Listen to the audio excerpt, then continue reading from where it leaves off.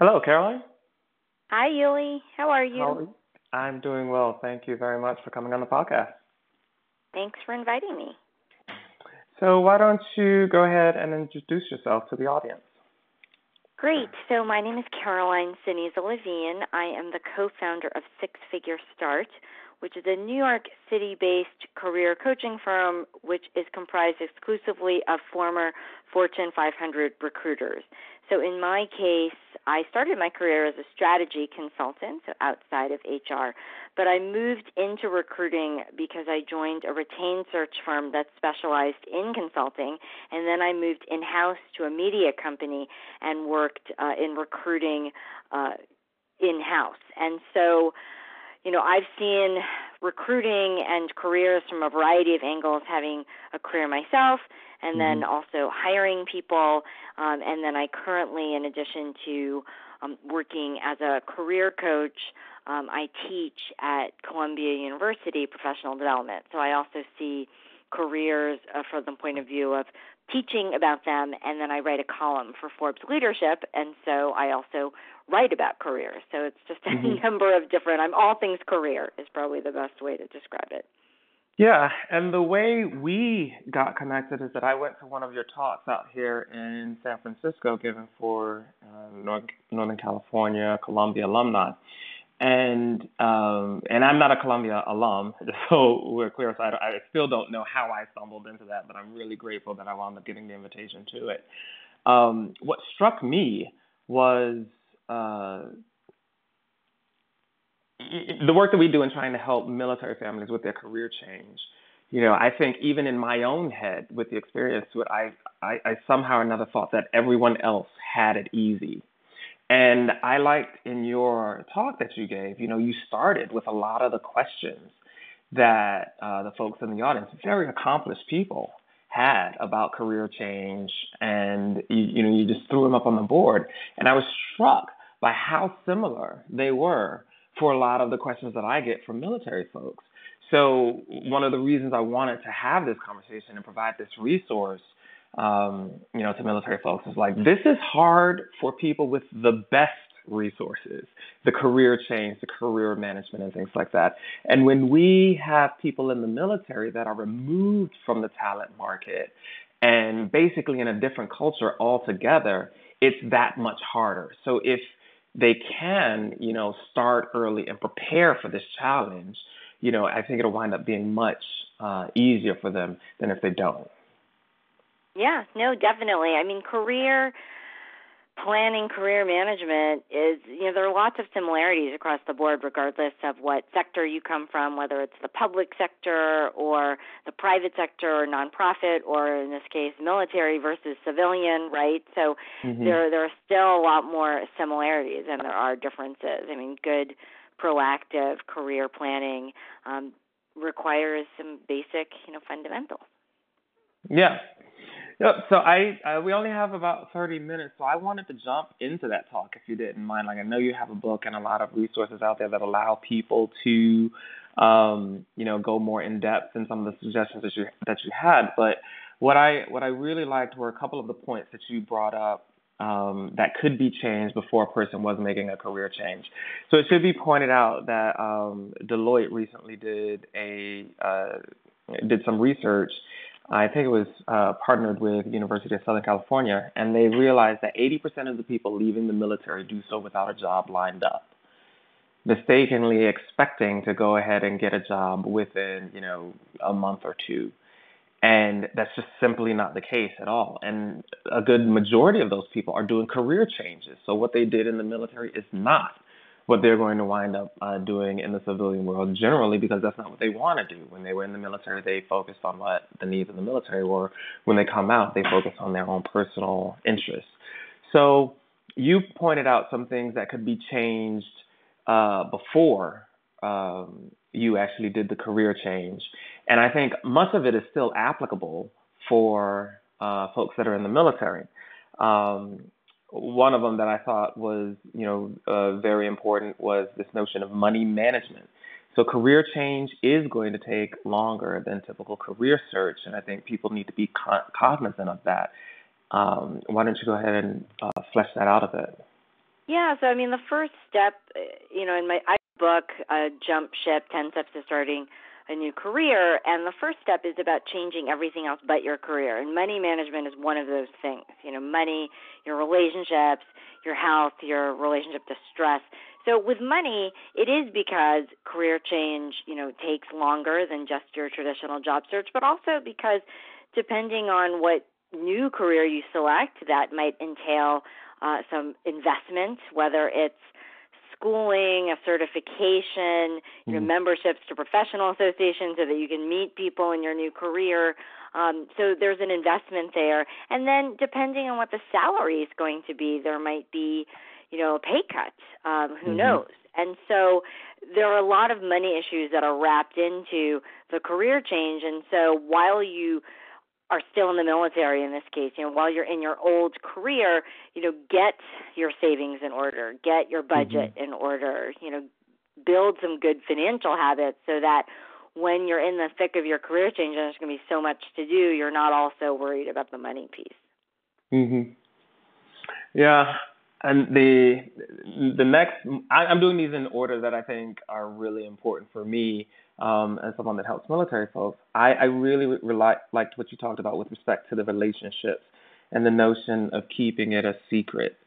I think for the military, that's required, right? Like and I think this is something that needs to be changed. In the military right now, there's this notion that you're a bad warrior if you give thought to the fact that you're eventually going to get out of the military. And that's just nonsense. Like, Colin Powell got a job after he left the military. General Pace got a job after he left the military. Everyone that's lucky enough to come back will get a job after they get out of the military. And so they have to prepare for that. And a lot of that preparation is going to involve, being able to get on the websites and things like that and simply find information. But you need contact with these people in these organizations that you're considering going to because that's what makes you a competitive candidate. Simply doing job search by itself is not going to make you a competitive candidate for a lot of these jobs where people are doing networking and informational interviews and things like that.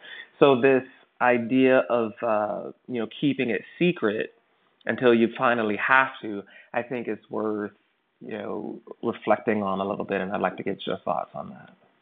Yeah, well, where I talk about the secret piece, so I have a different take on it.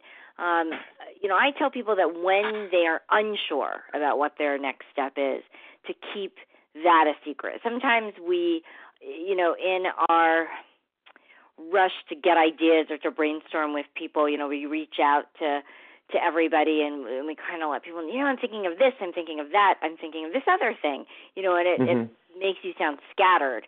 The other thing is that you might have an idea and then people talk you out of it, and since you haven't really had a chance to explore it for yourself, you might, not have an argument as to why these folks are wrong, right? So in the very beginning, I always encourage folks to do their own research before talking to people, here and there. What I will say, too, is that when you do your own research first and then you do start talking to people, you can have an informed conversation. And that's your face to the market. You want to sound like someone who's thoughtful, sound like someone who's done some research, as opposed to someone who's just reaching for things. I think you're talking about this notion of secret, they're discouraging you to talk to people when you need to talk to people. You absolutely need to talk to people during your search. I think it should come later, when you know what you're excited about, when you know how you're going to talk about yourself and introduce yourself. So I think there's some preparation you need to do, but you absolutely need to talk to people. People hire people, and so you want to have those connections. There was one quote that you had that I'm looking for, and it was like, people don't hire negativity. Yeah, I mean, there's definitely, yep. I'm sure I talk a lot about the positive attitude, and people hire people that they like. I mean, this is a relationship. We want to like the people that we work with, and all things being equal, if you have two qualified candidates, and with the market being so competitive, there will be several qualified candidates, we're going to hire the person who has a positive attitude, who's likable, and who can relate to other folks. And so the thing about job search is that it can be an incredibly stressful, anxiety-inducing process. And so if you've gotten knocked around a bit and you're feeling low or feeling negative about the process, you're probably giving off some of that energy. And people aren't going to say, oh, but the job search is so hard, and be empathetic about it. They're just going to assume, oh, this person has negative energy. They're going to feel it. And so that's going to hurt you, as you network with people, as you interview for jobs. Yeah, here's what I was struck by. It's people are not attracted to push; they're attracted to pull. No one's interested in the negativity, and that was when you were talking about job, and I relate that to the conversations you're having with other people about whether or not you're ready to go. So I take your point in tying it all together. Talk to people once you've done your research and know what it is you want to do, why you're attractive, so that you're positive in these conversations. Before that, keep it a secret. There is almost no value when you don't know what you're talking about, and frankly, talking to other people that don't know what they're talking about. I mean, having been in the military, there's all sorts of conversations about what it's like to be in the civilian job market that are not rooted in fact. So when you're coming up with your own civilian career plan about what it is you want to do, yeah, it does make sense to take some time, get the facts so that you are properly prepared to have a meaningful conversation, and then sort of know who to listen to and who not to listen to, but doing it in a positive way, both in the military and also when you're out. Yeah, no, absolutely. And in military to civilian transition, I'd say the point is, I have to leave the military, or, my tour is over. I don't know what I'm going to be doing. So you're pushed out of whatever your former career is, and the ideal would be that you've identified something that you're excited about. And so the story isn't so much I have to leave the military, but it's more I'm moving on to this great thing. Fill in the blank. Yeah. Yep, that was one of your quotes that I wrote down. The only good reason to quit a job you have is when you have something better. Yeah, and then something better could be, again, taking some time off, or it doesn't have to be, a career change. And that's, in fact, something that I wrote in the book. One of the steps is do a career change light, which is to change one thing but not everything. And so, example specifically with the military might be that someone who comes from the military might then move into a veterans affairs role, at a government agency or at a nonprofit. They might move into a consulting type role where the clients are government agencies or defense agencies, or something where the military expertise will be valued. Clearly a different role. In that case, it'd be a private sector role, but they're playing off of something they've done before. And so the career change is not changing everything. They're still keeping something constant and some expertise that they have.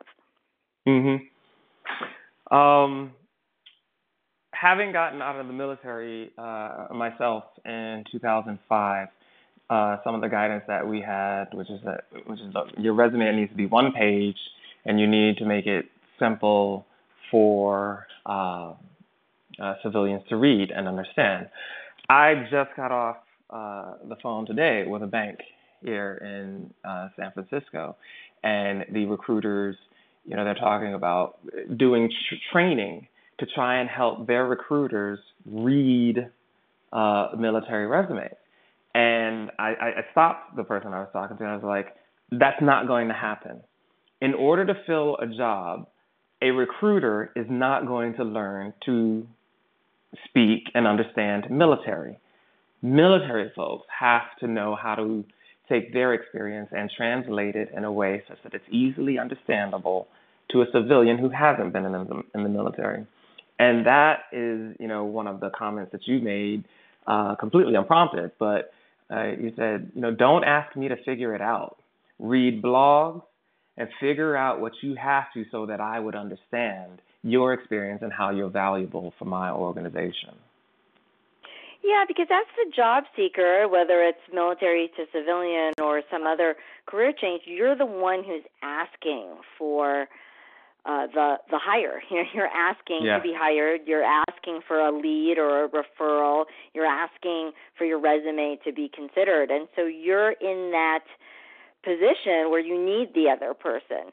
And so you have Yep. to make it as easy as possible for the other person to say yes. And in the case of resumes, that means that your resume is easy to read, it's easy to skim. I can figure out where to put you, and if I don't have a military background and there's all of this jargon and different titles, and I'm not going to understand, if a lieutenant is more senior than some other rank, Mhm. and I shouldn't Right. need to know that. There needs to be enough clarity around, okay, I've managed this many people and this is what I was responsible for.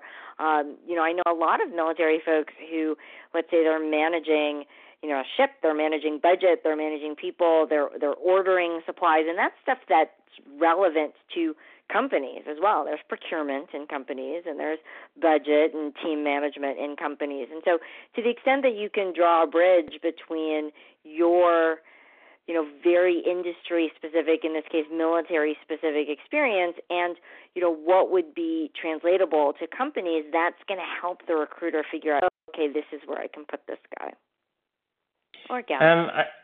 Yep, absolutely. You also pointed out the need for there to be hard skills. Hard skills are what get you hired. And after you're done with the resume and also the interview, you then turn around and change roles and you become an internal advocate for the candidate that you've chosen. So it becomes, as you just said, it needs to be easy for you to become that advocate. So, you shouldn't have to learn relative rank structures in order to say, hey, hiring manager, I have a person here that's going to bring value to your team, which is the conversation that the resume, the interviews, the cover letters prepare you to do. Yeah, and hard skills doesn't necessarily mean, coding or, say, financial skills, although those are examples of hard skills. They're just very tangible skills. When I say hard skills, as opposed to soft skills, which is more, communication skills or relationship building skills, which are also very important, but that's going to be sussed out during the hiring process, and it's those hard skills that are going to get you in the door. And so things like I talked about team management or budget management, procurement, logistics, if you've had to organize a lot of details, being very clear about what all those moving parts were and then what the ultimate result is, that's an example of something that's very tangible and relatable, because there are, again, projects with a lot of moving parts in corporations and organizations, and you don't have to have been on a military assignment to see how that's translatable. You had a strong position about the cover letter and the use of the cover letter. I'll let you explain that. Yeah, so look, a lot of people, they think, well, is the cover letter old-fashioned? Does anyone even read cover letters? The reality is that the vast majority of employers don't really read cover letters. However, there's going to be a small percentage that do, and the ones that do really care about it. And the reality is that the cover letter, because it's a letter, it's written differently than a resume, it gives you an opportunity to make your case in the way that the resume cannot. So it's another marketing document for you. So of course you want to take advantage of it. You want to make sure that you write a really strong cover letter, and you're hoping that it's you get an employer who actually does read it. And I'll tell you, the ones that do, they really value the cover letter. So you can't just overlook it. You can't dismiss it and assume it's part of, the old job search techniques. It's very much relevant today, and especially for a career changer, because, again, it can tell your story in the way a resume can't. That's interesting. Because out here in San Francisco, I think you're absolutely right. Not a lot of folks who even ask for the cover letter. They'll have sort of writing sample and say, like, if you're going into sales, okay, tell me how you're going to engage a um, a potential customer that you don't know. All right, and then we'll assume you actually have a lead in there. Give me two different writing samples and let me know what's going on. And then it moves into whether or not you've done precisely the job that I'm looking for. And if you have, okay, we'll give it a shot. And if you haven't done precisely that job, the assumption is that you can't do the job, and they'll simply find someone that has done the job. I think in other more mature organizations, yeah, I can see how that cover letter. You are more likely to find hiring managers that are interested in the cover letter and use that as a bit of information to know a little more about the potential candidate. Well, keep in mind, too, that cover letter can be cover email, right? When you are contacting someone and you're sending your material over to that person, you're not just going to say, hi, Yuli, see attached. I mean, you're going to write something. And that those few lines, that's your cover letter. It's cover email, and it's not the 4-paragraph structure of a traditional cover letter, but there's absolutely an introduction, a hook, a reason that you're giving to open that attachment with your information, and then you're absolutely going to thank them, for the consideration and have some kind of call to action that you're either going to follow up with a phone call or you're going to email them again. You hope to hear back from them. So it's going to be an email, and it's going to be written slightly differently, but it absolutely is the same idea. You're writing a letter to get someone's attention. So you need to know how to do that. Yeah, I think what's really awesome, one of our earlier episodes is that we talked about business etiquette, and unlike dining etiquette, which is pretty hard and fast, right? Like which fork you use for which meal and all of those sorts of things. A lot of these other bits of etiquette, which are a function of culture, they are changing very, very quickly. So I take your point that the cover letter isn't anymore this piece of paper that's formatted in a particular way, but instead it takes advantage of a new communication tool, which is email, and says, okay, yeah, here's who I am, here's why you care, here's an attached resume, and I'd love to follow up at some point in the future. Right. Yeah, and there's your cover letter, only it's by email. Yeah, perfect. You had I love your answer for the weaknesses question. That you'll inevitably get in job interviews. Do you want to share that feedback? Yeah, I mean, look, when someone asks about a weakness, we're really trying to gauge self-awareness. We're not trying to trap someone. We're trying to hear, are people aware? Because everyone has weaknesses, and are they doing something about them? And so the best way that I can describe to approach this is to think of a role that you held or a project that you worked on, an assignment that you were given, where in hindsight you would have done something differently. So make sure that nobody got fired, nobody got killed. You don't want to pick something that's terrible.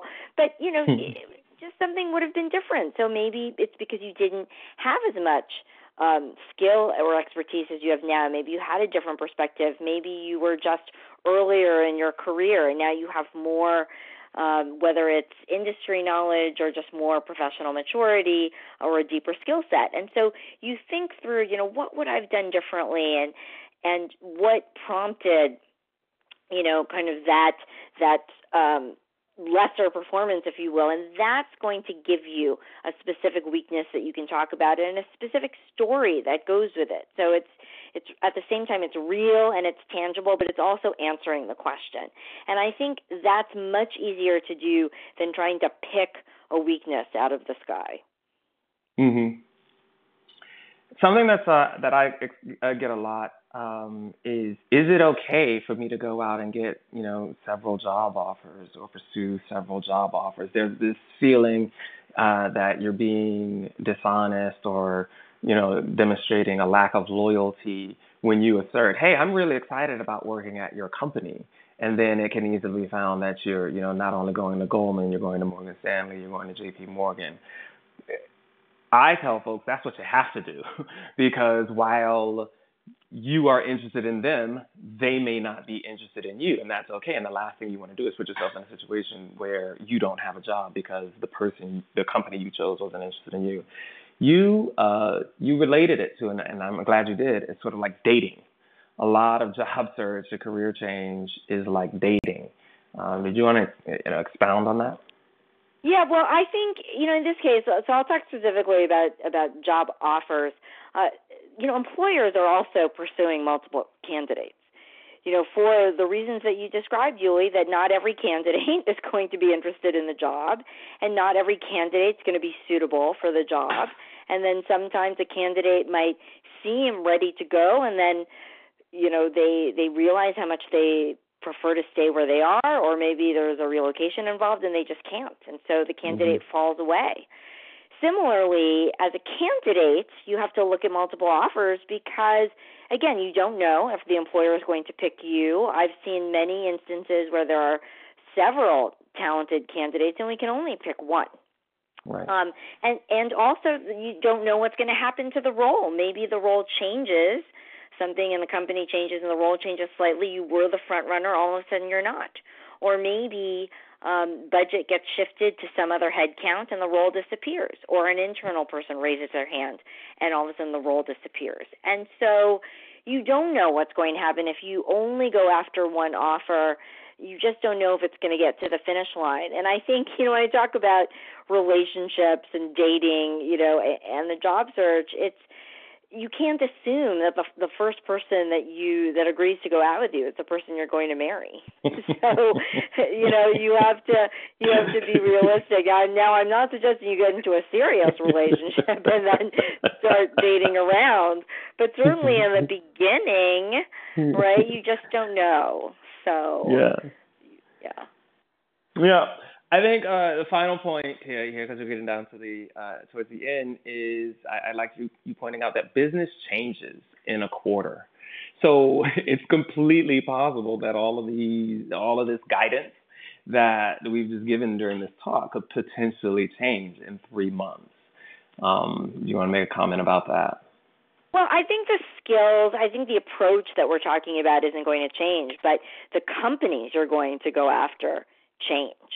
So if you look at, if you make a list of, let's say, 10 companies that you're really interested in, and you look at them in January, and you look at them again in April, they're going to have different jobs posted. They're going to have different needs. They're going to have different market conditions that they're facing. They might have been doing extremely well in January, and they've hit a rough patch in April, or vice versa. And so you have to approach your job search with some urgency, because if you look at a competitive set, that group of 10 companies in January, and you slowly work your way through and not look at everybody, by the time you get to April, you have to look at everybody all over again, because like I said, things are changing. Things change even faster than a quarter, but certainly, quarter by quarter. So I always tell people, look, try to finish your job search in 3 months. That doesn't mean that it's going to finish, but it forces you to really do your research and approach your companies so that the information that you're gathering at least is a bit current. Well, that's all I had, Caroline. Did you have any final thoughts that you wanted to share with the audience? Any recommendations beyond what you said, of course? Yeah, no. Look, I've recruited for a long time, and I've hired many career changers, and I've hired former military.